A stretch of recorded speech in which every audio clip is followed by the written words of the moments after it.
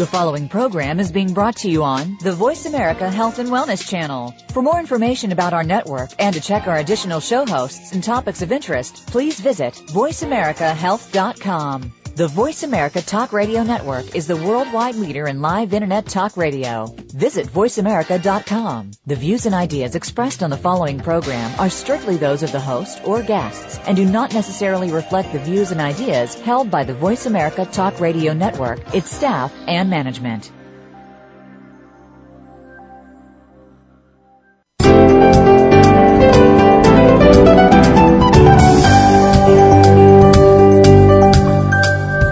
Welcome to New Reflections with Dr. Adam Rubinstein. Skincare and plastic surgery are hot topics these days. Let Dr. Rubinstein answer your questions and explain what you'll want to look for in aesthetic products and cosmetic procedures. Get ready for a discussion about all things aesthetic. Now, live from Miami, Florida, American Board Certified Plastic Surgeon, Dr. Adam Rubinstein. Welcome back to New Reflections. We've got a wonderful show for you today. We've been talking about weight loss, and that's been the topic for the past couple of weeks. We talked about surgical weight loss. We talked about medical weight loss. And then when you lose all those pounds, you may find that there are changes to your body that aren't what you expected. You know, you'd hope you'd drop all that weight. You'd start looking fantastic. And some people do. Certainly the weight loss is the critical first step. But once you get those pounds off, you might not like what you see in the mirror. A lot of patients, after losing 50, 60, 100, even 200 plus pounds, see tremendous changes in their body, and it can affect your entire body. You can see changes in your face, if you're a woman, in your breasts, in your arms, in your legs, your thighs, of course your tummy. All sorts of changes happen. And this is a significant occurrence happening throughout the country, really throughout the world. We talked about this before. Over 60% of the population of the United States is overweight. Of those people, half of them are obese. A lot of these people are losing the weight, and they're doing it through the means that we talked about on the show in the past couple of weeks, either through having a gastric bypass or lap band, surgically losing your weight, or seeing a bariatrician and having a doctor help you with medications, with life-changing habits to lose all the excess weight. Then when you get down to that goal weight, or as close as you're going to get, you may be thinking about having body contouring. And that's what this show is all about. This week, the show is called Shrink Wrap, Body Contouring After Weight Loss. And we're going to talk all about the various procedures and options for you that will help you reduce the hanging skin, the sagging in parts of your body, improve things to where you have more confidence and you feel better, and really bring you across the finish line in your journey in changing your life, your body, your appearance, and your health. We really get to bring you across the finish line when it comes to how you look and how you feel about yourself. This is something that's been growing over the years. In 2010, there were over 50,000 procedures performed in the United States, according to the American Society for Plastic Surgeons, that were done after weight loss. This has been increasing every year in every category, whether you're talking about breast procedures, body procedures, arms, legs, or the face. Every category has been increasing over the past couple of years. Today we have two experts joining us to form a small panel, and we'll be talking about all of these options. And let's just jump right into it. I'd like to introduce our first guest. Our first guest, we're privileged to have Dr. Aly. Dr. Aly is a board-certified plastic surgeon. He's a professor of plastic surgery at University of California, Irvine. And Dr. Aly is world-renowned for his contributions in body contouring after weight loss. Dr. Aly, welcome to New Reflections. Hello there, Adam. How are you? It's a pleasure. Thanks for coming and joining us on the show. I'm excited to have you. You are one of the world's foremost authorities on this topic, and we're privileged to have you on the show. I'm excited to be here, Adam. Well, let's talk about the problems that people face. I was just talking about losing weight. We've been talking about this on the show the past couple of weeks. But then after you shed weight, we were talking at least 40 to 50 pounds, and in many cases, well over 100 pounds. What are the typical problems that you end up counseling patients about? They come to you and they want to look better. What are the typical things you're discussing? Well, I think the first thing maybe we should talk about is what happens to the body in essence as it goes through the process of weight gain and weight loss. And I think a simple way for the listeners to understand that is it's very similar to a balloon that you inflate to a very large amount. You leave it inflated for a week or two, and then you deflate it. You take the air out of it. In some people, if the balloon has excellent quality, as you said in the introduction, they may come back and, that balloon may come back to a small little balloon, but the majority of people are going to have a very loose balloon that is redundant and hangs down. So that's kind of the overall concept. Now, the areas that are problematic, and I'll kind of tell you in order of complaints, in essence, the frequency of complaints. The first thing that people complain about is often they have an apron in their belly that hangs down, and that apron doesn't stop in the front in massive weight loss patients. It kind of goes on to the sides, and they have the pubic area drops. They have their thighs dropping. Their hip area is a lot lower than it should be, and in the back, the buttocks also drops. So in the area of the trunk, or what we call the lower trunk, those are the problems that people present with. Connected to that, as I just briefly mentioned, the thighs are also an area in some people that are very problematic. In some people, the thighs are very deflated by the time they come see us as plastic surgeons, meaning that they don't have very much fat left in them and just a lot of redundant skin. But often that area holds on to fat, and we still have to do something about that, meaning deflating it further as we think about body contouring. Last but not least is the upper body, which includes areas like the upper arms, and what a lot of patients will come in and complain about is they call them their bat wings. I've heard that too, yeah. Right, and then some people have rolls that kind of go off in their upper back, and in a lot of people they kind of continue on with breast rolls, especially in women, but actually also it happens in men. Quite a few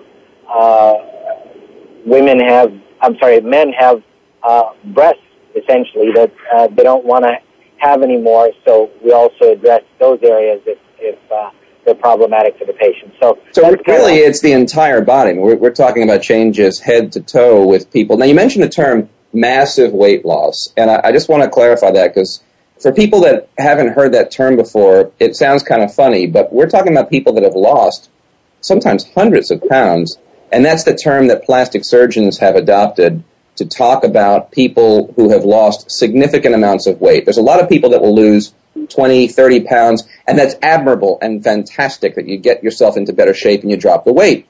But what we're talking about today are people that have been significantly overweight, morbidly obese, people who are mostly over 100 pounds overweight, and they've lost a significant amount, if not all, of the weight that was making them obese. So when we say massive weight loss, we're talking about folks that were really, really heavy, very, dangerously obese, and they've lost the weight and gotten to a point where they're now at a healthier weight and their body's in better shape. But we're going to talk about contouring things. That's what we mean when we say massive weight loss. So, I'm sorry, go ahead. No, well, you have something to say, Al? Go ahead, please. Oh, I totally agree with you. I think because that type of patient, from our standpoint as plastic surgeons, presents a different set of problems than somebody who's lost 20 to 30 pounds. Right, well, and not only a different set of problems, but their tissue, I think the balloon analogy that you mentioned at the top of the show is a great one, because when we, as plastic surgeons, see folks that come into the office with the changes that have happened after losing 100-plus pounds, the skin, the tissue overall that we're dealing with is not the same as someone who hasn't gone through that change. Doing a breast lift and augmentation on someone who's lost significant amounts of weight is a very different type of operation than doing the same breast lift and augmentation on a lady who maybe had 2 or 3 kids and breastfed, because the tissue just doesn't handle the same way, and the body doesn't react the same way to surgery. So there really is a special category of patient. Absolutely. Now, there's a whole host of procedures. You're talking about the tummy, the back, the breast, the face, the arms, the thighs. In your practice, what is typically the most common? Give me the top 3 procedures you guys are doing. Well, I think the number one procedure that we do, and it's, again, based on the frequency of complaints from the patients that come in, is to address that apron in the front. But as I said, it does not just limit its problems to the front. It goes to the sides and the back. So we do what's called a circumferential or 360-degree excision. I call it a belt lipectomy, or a lot of people call it a body lift. And essentially, the way you can think of it is that you're removing a wedge of tissue from the front, from the sides, and from the back continuously to, create the appropriate contour in the area of the lower trunk, which what it accomplishes for us is it lifts the pubic area into an appropriate level, flattens out the abdomen, creates some hip contour, or in many women an hourglass figure, because it eliminates a lot of that side excess, lifts the buttocks in a appropriate position, and also has, in many patients, a significant lifting effect on the thighs, both in the front and the sides. So I think that operation is probably the most profound change that can be made in one procedure. And just to recap, for those of you listening that might not still understand what I call a lower body lift or belt lipectomy, think of a spare tire. People talk about a spare tire. Well, if you imagine that there's a spare tire all the way around your midsection, that's what's being removed. And all the things that are happening, everything Dr. Aly just mentioned. It's common in weight loss patients, or anyone that really has been heavy and lost some weight, the skin above the pubic area will sag and it hangs down. Sometimes it hangs down over the private parts, the vagina and the penis, and it obscures, and it becomes a hygiene problem. It becomes a significant issue. That is also addressed. That gets lifted. The excess skin of the tummy is removed, and that all gets redraped downward.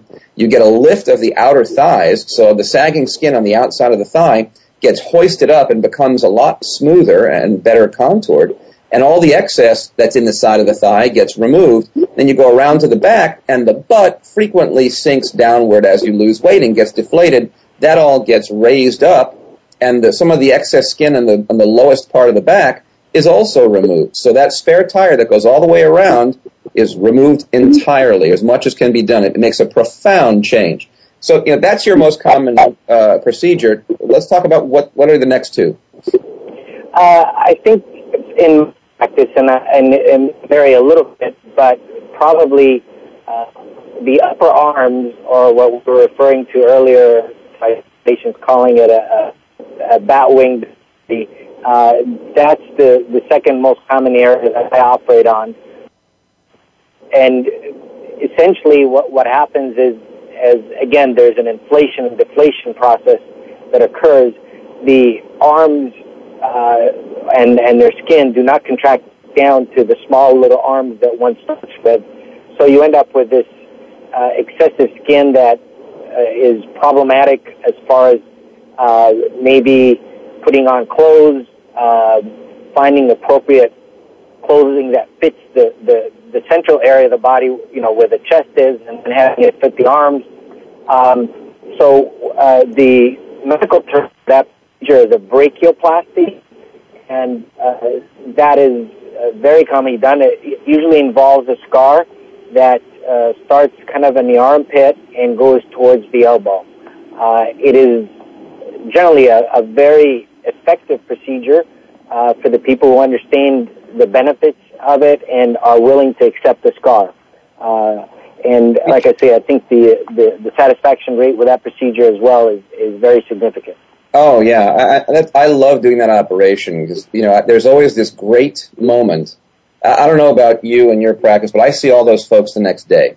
I'm sure you do something similar. And I've got them wrapped up, after surgery. And then the next day, I go ahead and remove the dressing. And that's the first moment that they get a chance to see their new arms. And it's frequently a really emotional moment. I love sharing that with patients because it's so rewarding for them to finally see things the way they envisioned when they started losing weight. Absolutely. I couldn't agree with. I think I think the belt lipectomy or the body lift, as we're talking about, is, I agree with you, it's probably the most profound change that you can create in body contour.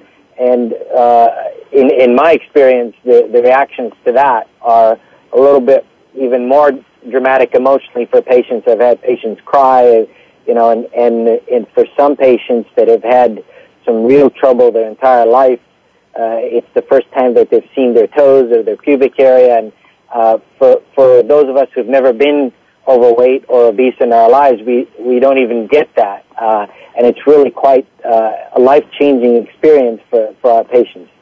Yeah, it's an incredible thing. I always tell the bariatric surgeon colleagues of mine that they do all the hard work, and then we get the fun of bringing them across the finish line. It's one of my favorite things to do is spend that moment with the patient the first time they're seeing themselves after body contouring when they've lost all this weight.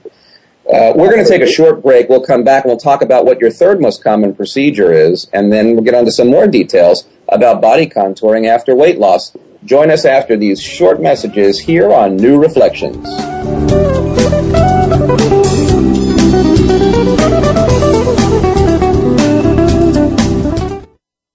Your life, your health, your network. This is Voice America Health and Wellness. Cosmetic surgery is a big deal. Make sure you do your homework. Why? This is not my car I'm working on. I may settle for an okay job on that, but I won't settle for anything less when it comes to my body. Do your homework. My Doctor trained with world-renowned plastic surgeons. My Doctor is a fully board-certified plastic surgeon. My Doctor is an MD and on staff at several Florida hospitals. My Doctor is an associate professor of surgery at a major university. My Doctor is Adam Rubenstein. People pick a doctor based on trust. You can trust Dr. Rubenstein. He has the experience, knowledge, and artistic touch you're looking for.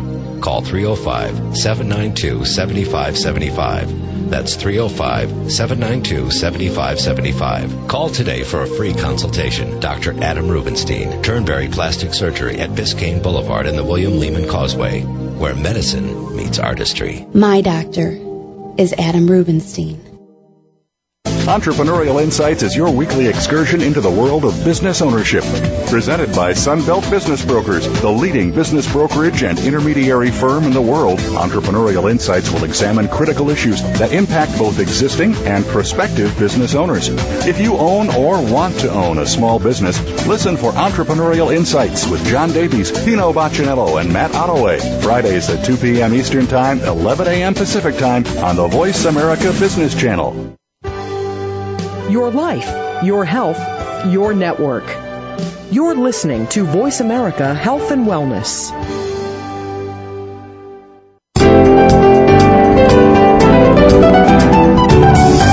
You are listening to New Reflections with Dr. Adam Rubenstein. If you have a question or comment for the host or this week's guests, please call 1-866-472-5792. Again, that's 1-866-472-5792. You can also send an email to info@dr-rubenstein.com. That's info@dr-rubenstein.com. Now, back to New Reflections. Welcome back to the show. We're having a great discussion with Dr. Aly about body contouring after weight loss. We're just talking about the top three procedures, the lower body lift being number one. We're talking about a brachioplasty or an upper arm lift being number two. And Dr. Aly, what's the third most common thing you think you do? Well, I think probably the thigh reduction is the thing that we do the third most of. I will say that often with the upper arm procedure, we'll combine that with upper body work, meaning if the upper back rolls are bothersome or the breast is bothersome, then we'll do all of those together if the patient has those issues and wants them addressed. But as I said, the third most common is the thigh, and as I said earlier, if the thigh is very deflated by the time they get to us, then that's wonderful. Then that's an ideal patient for the operation. If the patient still has a significant amount of excess in the legs, and often when people stabilize their weight loss, which is the point at which we operate on them, they still may retain a significant amount of fat there. that makes it a little bit harder for us to get them a decent result, but we can do it. Just we need to do a little bit more work there. So there's still, even after all this weight loss, a lot of patients will have some excess fat, and you've got to account for that, and then you're making your plans. And making your plans is what I want to talk about next. We get patients that come to the office, and they're at various stages of weight loss. And sometimes they've lost a bunch of weight, sometimes they're in the beginning, and the decision has to be made. There's a couple decisions to be made. Number one, when is the right time to begin this transformation? What are the criteria that you look for when you're seeing a new patient and deciding when you're going to begin this process? And then the other thing we'll talk about in a little while is how do you make your priority list? And we'll talk about that in a bit. But right now, tell me, when is it the right time? How do you know when to begin doing all the body contouring after they've lost weight?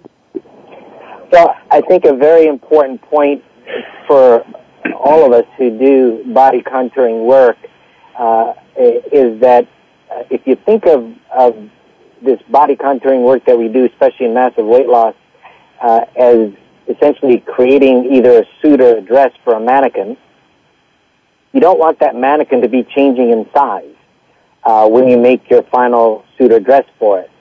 So what that translates to in the real world is if the patient is in their journey of weight loss, we don't want to operate on them while they're still losing weight, or certainly if they're not while they're gaining weight. So we want to operate on them when they've stabilized their weight loss, and preferably for an extended period of time. So probably for most of us, the minimum amount of time of stabilization is 3 months. Now, I just want to make a point that stabilization of weight loss is from the point that the patient stops losing weight, not from the point where they started losing weight. So if you've had bariatric surgery, if the patient has had bariatric surgery, and let's say that was a year ago, you can't say that that's a year of stability. It's from the point where they dropped and stopped moving as far as their weight. That's when the clock starts, essentially. So, right, and I think my policy is very similar in my office, although I like to see them at a minimum of 1 year after their bariatric procedure if they've had bariatric surgery, and I also like to have a minimum of 3 months of stability. And I'll say, because I wait 1 year after their bypass or their lap band or sleeve, I would say that there's some flexibility on that 1 year cutoff, because if they have plateaued and they've been stable within about 5 pounds or so for 3 months, then I'm content that that's a good time to do it. But that 3 month stability is really important to me. Yeah, I think if we ask all the different surgeons doing this, we might have pretty similar guidelines, but everyone has some subtle differences. Let's find out from our next guest what his thoughts are. I'd like to introduce Dr. Peter Rubin, who's a board-certified plastic surgeon. He's also the chief of the Department of Plastic Surgery at the University of Pittsburgh. Dr. Rubin, welcome to the show. Well, thanks very much. It's a pleasure to be here with you today. Well, we're privileged to have you, and I'm glad you can join the conversation. I know you were listening as we were talking during the first segment, and we're discussing what's the right time. So in your practice, when do you say the patient has a green light to start with their body contour? Well, first of all, I could not agree more with you on the issue that patients have to really be weight stable, and that generally occurs between 12 and 18 months after having weight loss surgery. And I use a very similar definition that we like our patients to have no change in weight greater than 5 pounds per month over the previous 3 months before we see them. And there's some other important considerations as well, and one is a patient's body mass index on presentation, and we really want that to be optimized. So in our center, if a patient comes in with a body mass index of 30 or below, they're pretty much going to be good candidates for anything that we can offer. And then between 30 and 35, we start to get more selective, and above 35, more selective still, and we're really looking at operations that are safe and have a functional need. But if patients have a BMI that's too high, we really work with them to help them get their weight down. And another very important component is nutrition. We want to make sure that they're getting enough protein in their diet. As we know, many patients who have gastric bypass have difficulty taking lean protein sources like red meat. That's an excellent points, and something that we don't want to glaze over as plastic surgeons. When we see patients, they've been through. When we're talking about massive weight loss patients, most of them, although there are some that have done it on their own, but most of them have had some form of bariatric surgery or have been to a bariatric medical doctor and have had help losing the weight, and all of those programs include nutrition counseling. So it's easy for us as plastic surgeons, when we're talking about it here on the show, to glaze over the idea that they're already being treated for that. But it's a very important point to make for those of you listening. You've got to have the right nutritional balance and be prepared to heal. Because if you're not getting enough protein in your diet, if you're really on a starvation type of a diet, you may not be in the best place to heal after these procedures. So that's an extremely important point.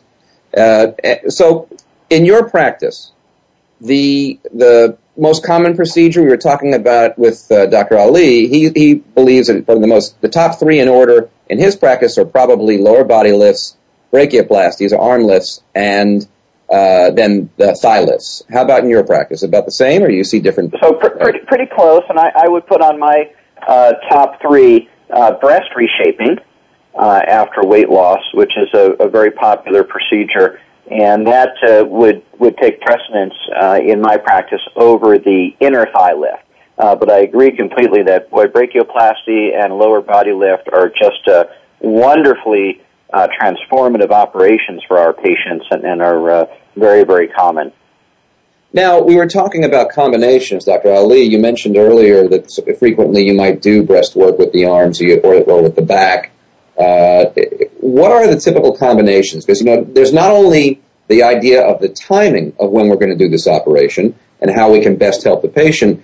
Part of that is the planning of the procedures. And I always talk to my patients about making a roadmap, a list of priorities, and how we're going to attack this. And in my practice, of course, I think probably in everyone's practice, we're trying to match that list of priorities with patient safety and with patient desire. So I always guide myself by what the most important part of it is for the patient, what bothers them the most, and then make my plans from there, trying to maximize each trip to the operating room to get done everything they want to get done in a safe manner.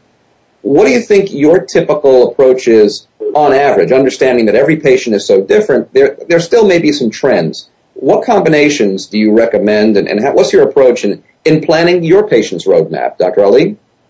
Well, I think before I answer that question completely, I want to stress that this is very heavily dependent on some of the things that you said, like patient preference. But one of the major issues is the team that you happen to have as a surgeon and what you're comfortable with, too. That comes definitely into play. And I will bet that we have three plastic surgeons on that we would have three different philosophies or three different typical sets of things that we combine, and we'd all still be okay, and the patients would still get good results. It's just that we each work within our environment and what works for us.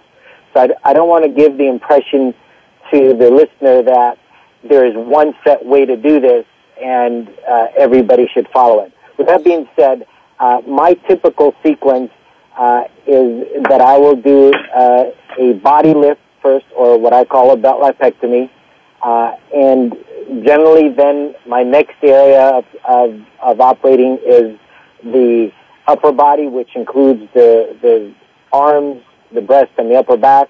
And if I do them all together, I call that an upper body lift, or I could do them separately or even just one of them. And then the last is the thighs. For me, I have some, as far as safety and such, I don't like to operate longer than 6 hours. I don't think it's safe for the patients past the 6 hours, especially for an elective operation. So those guidelines work for me, and they've served me and my patients well. Okay. Dr. Rubin, what are your thoughts on that roadmap? I agree with Dr. Aly that primary consideration is going to be a patient's goals and priorities and understanding what's important to them in this process. For patients who would like to do quite a bit of reshaping of their bodies, I will generally a great combination is to do breast reshaping and abdominoplasty together. I'll even do breast reshaping with a circumferential lower body lift. Depending on their body type, we may choose instead to do arms with a lower body lift, and then in a second stage, we would do the inner thighs. And I feel very strongly that we need to separate in time the lower body lift from the inner thigh lift for best results and for best patient safety. As Dr. Aly said, if you speak with three surgeons, you're going to get three different philosophical and practical approaches to these body reshaping procedures, and I don't feel as strongly that there has to be a definite time limit in the operating room. We have a very good team at our center at the University of Pittsburgh, and as long as we're maintaining patient safety, which is absolutely the highest priority, we can go longer than that. Yeah, I think I would agree with you, Dr. Rubin. I think there's definitely research that shows that some of the rates of complications begin to rise after 6 hours, and that's probably the basis. I think, Dr. Aly, for the way that you're feeling, and I think that's very valid. But I agree with you, Dr. Rubin, that if you're having a reasonably healthy patient in a good situation that's well monitored and being cared for properly, I also personally don't mind going over 6 hours. And the other thing I'd say is that we all agree, one of my great mentors in plastic surgery was fond of using the phrase, no one key fits every lock. And I think you can have lots of different plans, even for the same patient, that may turn out equally wonderfully in the right hands, in the right scenario. So if you're thinking about having these things done, you're going to go out and meet with some plastic surgeons. Make sure you're seeing someone who's a board-certified plastic surgeon for the American Board of Plastic Surgery, and someone who has experience with these type of operations, and you're going to be in good hands. Whatever plan that you work out together with your surgeon, you're going to more than likely end up with fantastic results and be happy in the end with your transformation. We're going to take a short break. When we come back, we'll talk about some of the somewhat more controversial or more difficult topics when it comes to body contouring. Will the insurance cover any of this? Should the insurance cover any of this? Is this really cosmetic or is it reconstructive? And should kids be operated on? We'll talk about that after these messages here on New Reflections.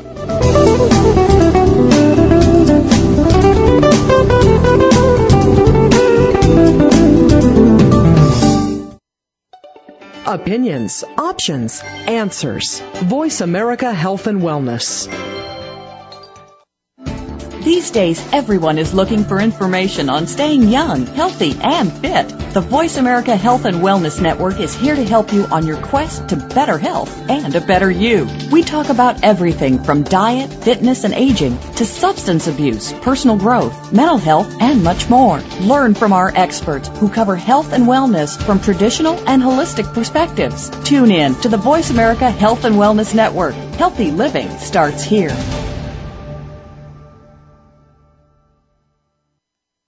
Dialogue is the single most powerful leadership tool we have to make a difference in the world. Leading Conversations with host Cheryl Esposito creates a place for that dialogue.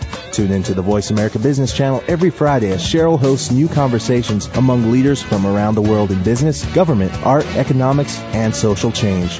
We'll explore big ideas and everyday actions and learn how their own leadership has led them to discover a newfound sense of possibility in the world. Leading Conversations with Cheryl Esposito, bringing big thinkers together in conversations that make a difference right here on the Voice America Business Channel every Friday morning at 10 a.m. Pacific Standard Time. Opinions, options, answers. You're listening to Voice America Health and Wellness.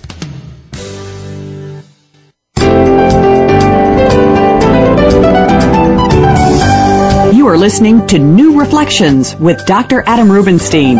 If you have a question or comment for the host or this week's guests, please call 1-866-472-5792. Again, that's 1-866-472-5792. You can also send an email to info@dr-rubenstein.com. That's info@dr-rubenstein.com. Now, back to New Reflections.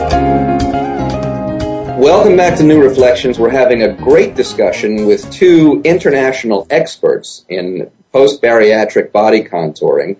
And when we left off, we had just started to tease the idea of talking about insurance coverage and reconstructive versus cosmetic. Now, I'll say the way I look at this is when you've lost 100 pounds or more and you've got lots of hanging skin, to me, that's more reconstructive. And, my definition of cosmetic is, well, let's talk about reconstructive. Reconstructive surgery is where you take someone who's sick, who has some form of a problem that's abnormal, and you operate on them to try and make them better. Cosmetic surgery, purely cosmetic surgery, is taking someone who's really perfectly normal, but has something about their appearance they don't like. You operate on them and actually make them a little sick in the hopes of making them look better. When you look at the scenario on a post-weight loss patient, their state is not normal. I view it as an abnormal state. So when I approach a patient with the idea of is insurance going to cover or not, my personal feeling is, well, the insurance should cover it, particularly if the insurance covered the bariatric surgery or the bariatric medicine getting the weight down, because where they are is not a normal state. They're starting from an abnormal state with lots of hanging skin that can create hygiene and functional problems. So, in my opinion, this is reconstructive. Dr. Rubin, what are your thoughts about that? It's a very, very relevant question. And, the way that the insurance companies really address this is in the framework of medical need or medical necessity and what problems are occurring from this excess skin or from this weight loss that would create a new medical problem or a situation that would need to be reasonably treated with surgery. And, of course, there are a lot of gray areas in there. We have patients who clearly have rashes and irritation from their overhanging pannus, and the insurance companies have set criteria for that. Where we don't really have a good answer right now is for procedures such as thigh lift and buttock lift and breast reshaping, and this is still an area of very, very active discussion with the insurance companies because their whole basis, again, is medical need and medical necessity. Yeah, and what they ignore frequently is the psychological component and just the day-to-day social components that these patients have to deal with. Going to a public gym, using public showers in the gym, and just the way that their body has changed. I might submit that this is, in many cases, not that different from someone having a significant tumor hanging off of their body, and yet the insurance company wouldn't think twice, even if that tumor was benign, about having that removed and paying for it. But when you come to the subject of thigh lifts or upper arm lifts, it somehow is considered entirely cosmetic. Dr. Aly, what are your thoughts on that? Well, as Dr. Rubin just mentioned and yourself, I think you guys have elegantly explained the situation from an insurance standpoint. I think overall in plastic surgery, we do a lot of things that kind of border the aesthetic versus the reconstructive, or the cosmetic versus the reconstructive. And I do think that the difference between us as plastic surgeons and other surgeons, there's a lot of surgeons who could simply cut out tissue. They're not plastic surgeons. They can simply do that.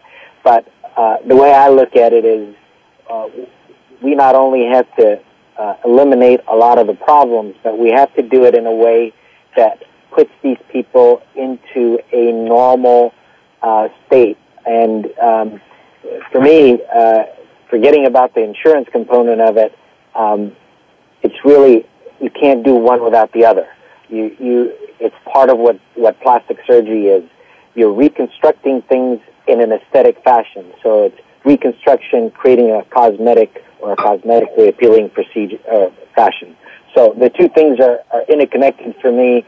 Whether insurance companies believe in that or not, that's a matter of how much money they want to pay out and what their incentives are. Well, this whole industry, in terms of weight loss, is a multi-billion-dollar industry. I mean, the double-digit billions are spent on this annually, and that's inclusive of the losing the weight, and a small portion of that, actually, is the reconstruction afterwards. But when you look at insurance coverage, as Dr. Rubin mentioned before, you might get some coverage for a paniculectomy, removing the apron that you were talking about earlier, Dr. Aly. But it's very difficult to get coverage for any other problems other than perhaps some breast issues. And really that it is just applying it to a breast reduction. You can't get coverage, generally speaking, for a breast lift, or certainly not a breast lift and augmentation, as most of these female patients are going to need after losing all that tissue. And when you talk about functional problems, we talk about brachioplasties. A lot of my patients will come to the office that are looking for an arm lift, and they'll say, Doc, I have to buy shirts 2 sizes bigger than what I would normally wear. I can't get into a normal shirt because my arms are so big. I've lost all this weight. I'm much thinner now. I wear these small sizes, but I can't get into a normal shirt. So when I go to work and I have to wear a button-down shirt, I have to get a shirt that's twice the size of what I normally would want to wear because I can't get my arms into it. To me, that's functional. That's a problem that an insurance company should pay attention to. It's hard to argue that, and I agree with you. I think we are, in a sense, looking at it purely from what is the right thing to do. And unfortunately, the realities of the insurance world are not always based on that. They're based on financial issues rather than what is the correct thing to do. Well, you very delicately said that the insurance companies are in business to make money, not to pay money, and I think that's the bottom line. So when an argument can be made, they're going to make it, and it makes it difficult. But I do think that insurance companies, in the end, may come around and have to cover a lot of these things. If we, as a plastic surgery community, can stand up and point out that this is really reconstruction, not cosmetic surgery, though it may be, Dr. Aly, as you mentioned, a cosmetic reconstruction or an aesthetically pleasing reconstruction is still reconstruction. Now, thinking about the insurance coverage, how often are you able to get procedures covered, Dr. Rubin, and what are the procedures you typically can get covered? Well, where I practice in western Pennsylvania, we have the most success with getting the paniculectomy covered, and the insurance criteria vary widely between different carriers, but that procedure along with breast reduction are where we have the most success, and we found that for any other procedures it's very difficult, in fact extremely difficult, almost impossible to get them to recognize the medical necessity of those procedures. So we fight very hard for our patients to get the coverage that they can get when we can meet those criteria. And again, there's a range of components that patients have to satisfy, including a certain amount of time that they're treated with prescription creams by their primary care doctor for rashes. And that's a very sensible criteria. Some insurance companies have criteria that don't make as much sense. For example, certain carriers require that the apron of skin hangs to a certain length on a patient. And of course, every patient has a different body type and a different shape. And, how can you make one policy that fits everyone who's lost over 100 pounds? Yeah, that's just ridiculous. But listen, like we said, they're in business to keep the money, not to pay the money. What percentage of paniculectomy, when someone comes for that kind of improvement, trying to get the excess skin off their tummy, how often, when people have insurance, are you able to get it covered? What percentage do you think has insurance approved this? We in my practice, we have a pretty high rate of approval for that. So I think probably at least 2/3 to 3/4 of patients who have lost a significant amount of weight from gastric bypass are able to ultimately meet the requirements of the insurance company for paniculectomy. Right. Yeah, no, that's pretty high. We haven't had that much. I need to give you a call and see what you guys are doing, because we're only at about 30 to 40%, I'd say, here in Miami. Dr. Aly, how is it in California? Well, I think it depends on what the predominant carriers are in your particular community. And there are certain carriers that have 100% rejection rate, essentially. And if you happen to be in an area that has a carrier that predominates your patient population, your numbers are going to be low. Because I've moved my practice over the last couple of years from Iowa to California, and I'd have to say in Iowa we had a higher acceptance rate or coverage rate for paniculectomies than we do in California. But I don't think it's because the patients are different. I think it's just because the carriers are different. Yeah, there certainly is a wide range. But I think the take-home message for those of you listening is there is a possibility sometimes with breast reduction, actually not that uncommon with breast reduction if you can meet the criteria, and frequently with paniculectomy or removing that hanging skin in the front of your tummy, you might get the insurance to help. And it can really offset a significant amount of the cost for you in meeting your end goal and trying to get to the finish line in the way that you would like.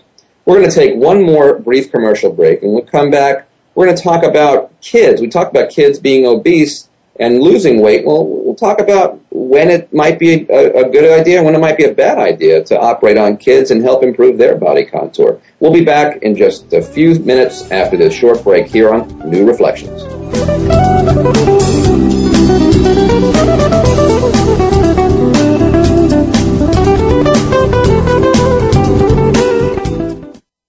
Real Life Solutions. Voice America Health and Wellness.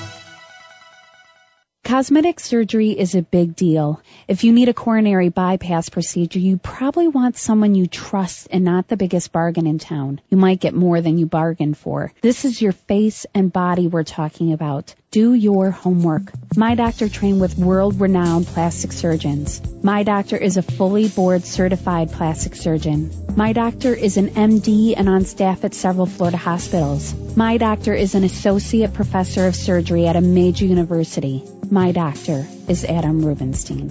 People pick a doctor based on trust, and you can trust Dr. Rubenstein. He has the experience, knowledge, and artistic touch you're looking for. Call 305-792-7575. Call today for a free consultation in a multilingual office. That's 305-792-7575. Dr. Adam Rubenstein, Turnberry Plastic Surgery at Biscayne Boulevard and the William Lehman Causeway, where medicine meets artistry. My Doctor is Adam Rubenstein. Opinions, options, answers. You're listening to Voice America Health and Wellness.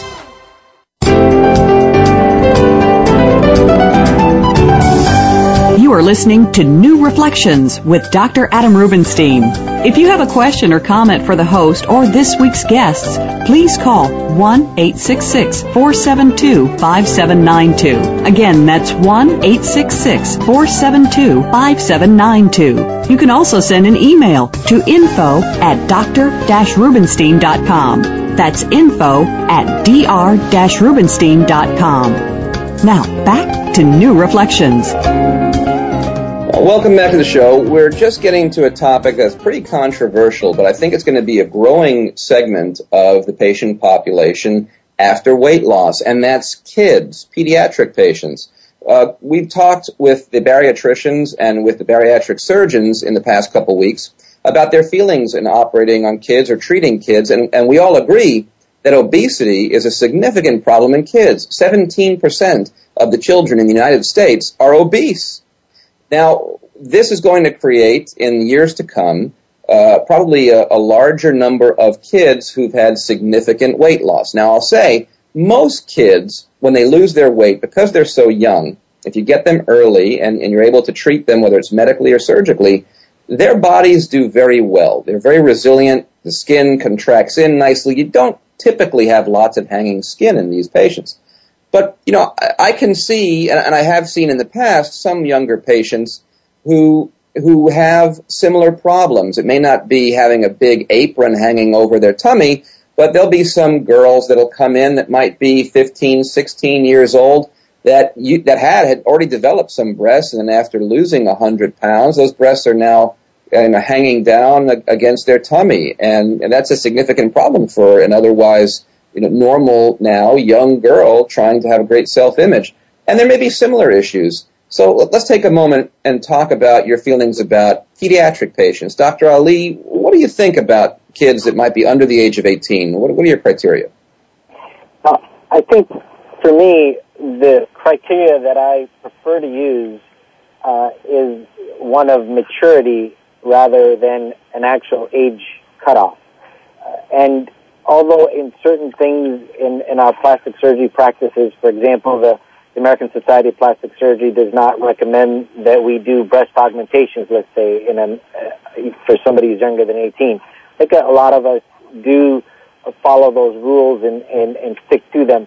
In some of these patients, it's a little bit harder, and the line is a little bit harder to draw because as all these patients have been through an awful lot, and whether one should help them at the point that they're at, rather than make them wait for an extended period of time.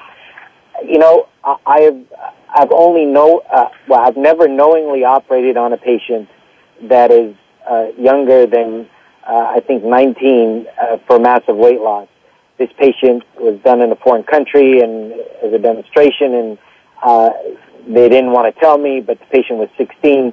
And as some of these patients will have, she had a complication, and I think that she had a very hard time because her maturity level was at issue.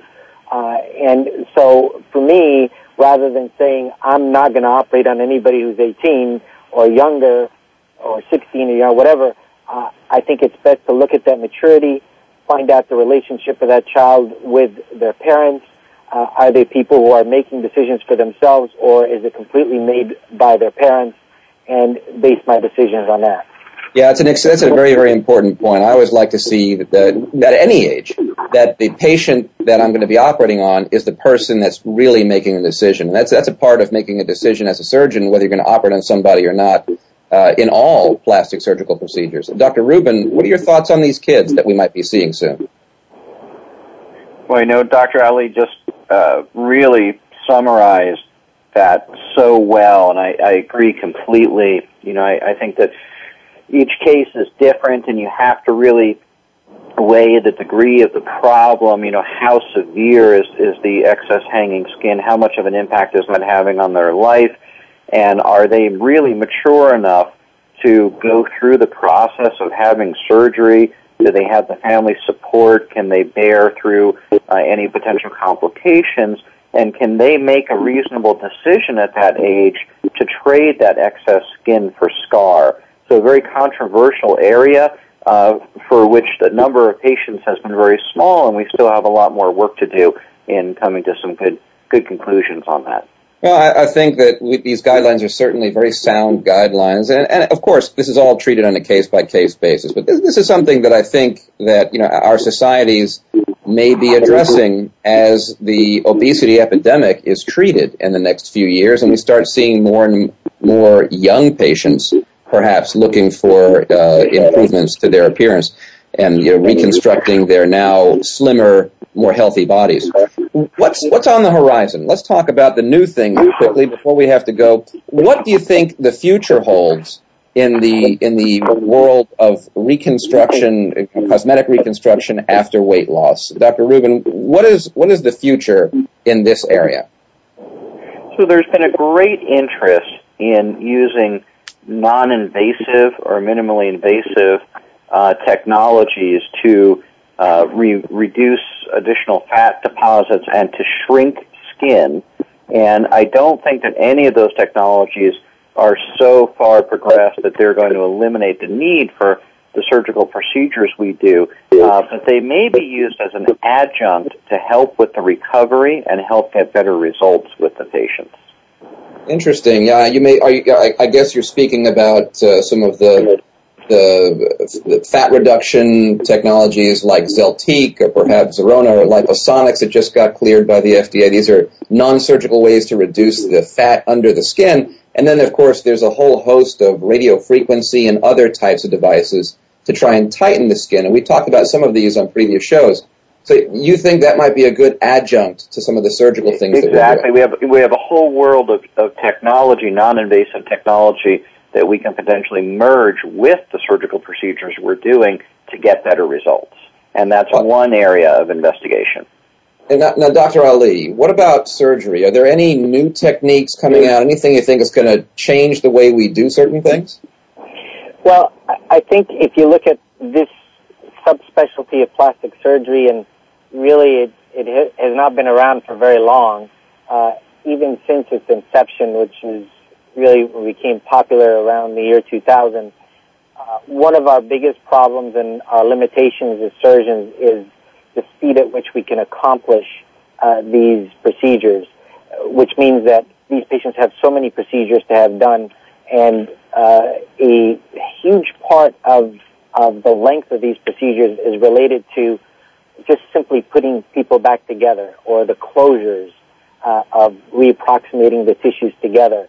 And even in the 10 years, or a little bit more than 10 years that we've been doing this, technologies, surgical sutures, I won't say machinery, but surgical aids that have helped us increase our speed in these closures have freed us up, in essence, to potentially increase the amount of surgery that's done in a single sitting. I think the future of making this surgery better is going to at least be partially related to more and more of these technologies speeding up our closures so we can do more and more in any single sitting. So we're really, I think that's an important change that could happen pretty soon as the technology gets better, because certainly there's a lot of sewing that we have to do when we do these procedures. I mean, there's a lot of recontouring, a lot of wounds to close as we're doing these contouring procedures, and that does take the majority of time of surgery, or at least a significant chunk of it. And if that can be reduced, I think you're right. We might be able to do more combination procedures, perhaps more procedures at the same time in one operation, and get people across that finish line a little faster, and save them some money in doing it. If we can be more efficient in the operating room, then this stuff's going to cost less. Absolutely. If people are looking to find you guys, Dr. Aly, why don't you tell us on the web, where can you be found if someone in California wants to come see you for this type of procedure?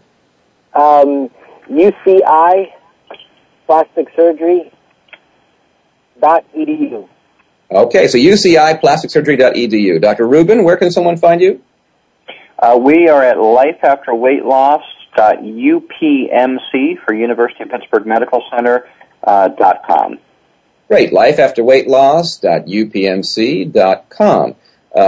I'm Dr. Adam Rubenstein. This has been New Reflections. I want to thank my guests, Dr. Aly and Dr. Peter Rubin, both world experts in body contouring after weight loss. We've had a great discussion. I hope you enjoyed it. Coming soon, we're going to have a report from the American Society of Plastic Surgeons, who's going to be meeting next week. I'm going to be there live, and we may do an update on the latest and greatest in the world of plastic surgery. And other coming shows will include breast revision surgery, exercise and fitness, liposuction, and a lot more. Stay tuned with us here on New Reflections week after week as we discuss the greatest and latest in aesthetics and wellness products and procedures. I'm your host, Dr. Adam Rubenstein. Thanks for joining me. See you next time on New Reflections.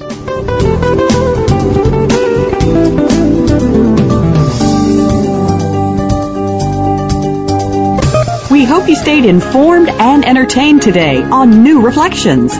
Please join your host, Dr. Adam Rubenstein, again next Saturday at 9 a.m. Pacific Time, 12 noon Eastern Time. You can also email the doctor at info@dr-rubenstein.com or visit his website at www.dr-rubenstein.com. And don't forget to join us next Saturday for New Reflections on the Voice America Health and Wellness Channel. Have a beautiful weekend.